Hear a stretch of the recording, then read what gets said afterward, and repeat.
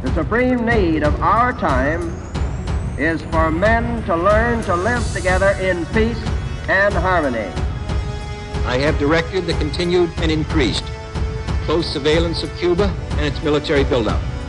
This is a strong nation. This is a compassionate nation. This is a decent nation. And this is a nation that will not let terrorists change our way of life. And with eyes fixed on the horizon and God's grace upon us, we carried forth that great gift of freedom and delivered it safely to future generations. Hey everyone, this is Josh, and welcome back for the second season of The American Perspective. 2 years ago, I took the opportunity to sell my home and move to a more rural part of northern Arizona. I was able to build a new home on more land and have no debt, and I apologize I have been away for so long. During this adventure, Americans were thrown into chaos and communism over a virus that to this day has over a 99% survival rate.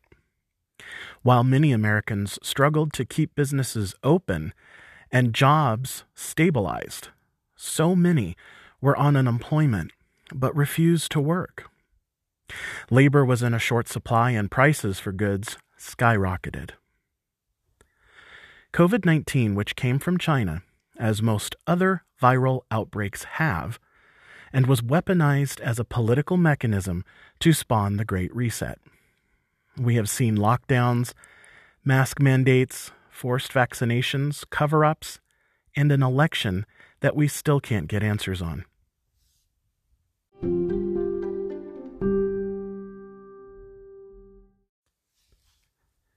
Americans during this time have remained split.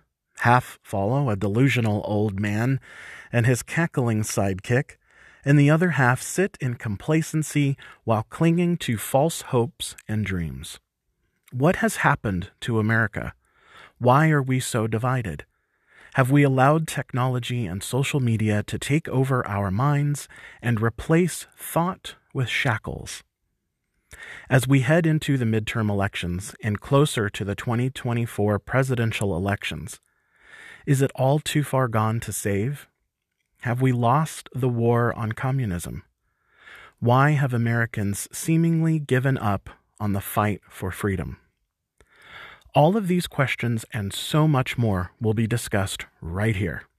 Join me, the gang, and a long list of rising political players as we get back to the American perspective.